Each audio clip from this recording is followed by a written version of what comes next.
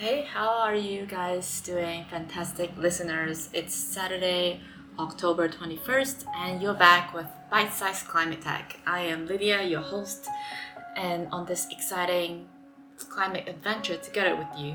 Today, we're diving deep, and remember that mysterious number 59?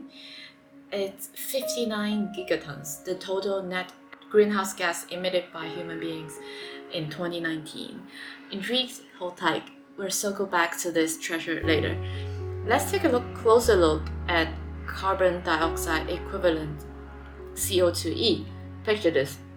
Before the Industrial Revolution, every million molecules of air had a cozy 283 molecules of CO2e, or parts per million, ppm, as you might often see somewhere else. I never really got into such a detail in terms of ppm, I just accept it as is, but when I actually look into it, it's a fascinating idea, parts per million. Fast forward to 2022, that number skyrocketed to 523 ppm.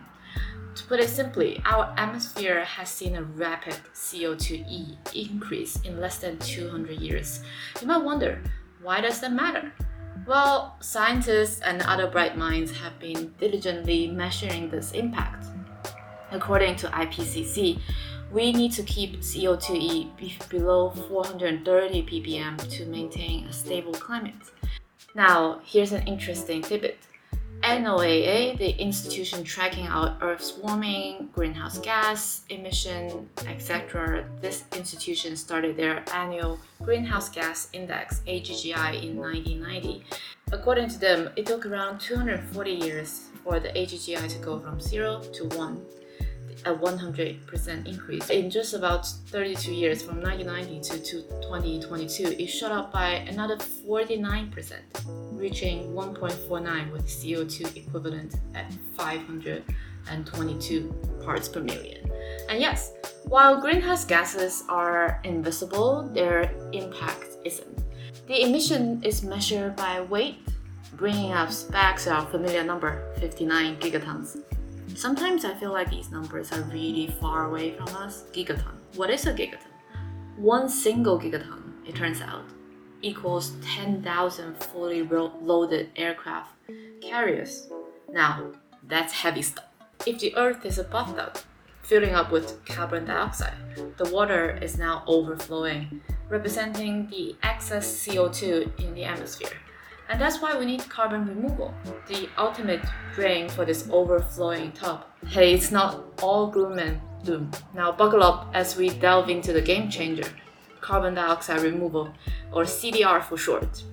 This superhero of the climate tech world holds the key to inching closer to our Paris Agreement goal, which is a 1.5 degree goal that is really far away from us, even further and further away.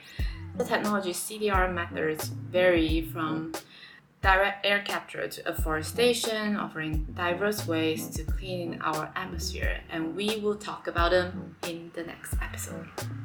And also, there's a catch. It's a tale of controversy and innovation. While some hail CDR as our saving grace, others raise ethical and environmental concerns. Can we truly converse the damage? Are these methods foolproof? Or do they come with unforeseen consequences? These questions spark debates in labs, boardrooms, and households worldwide. Thank you for joining me today. I'm your host, Lydia. I am not an engineer and just somebody who's very enthusiastic and care about the climate. I want everybody to understand a little bit more and we can move forward as a society. Stay curious and keep exploring the world of climate tech with me. I'll see you next time.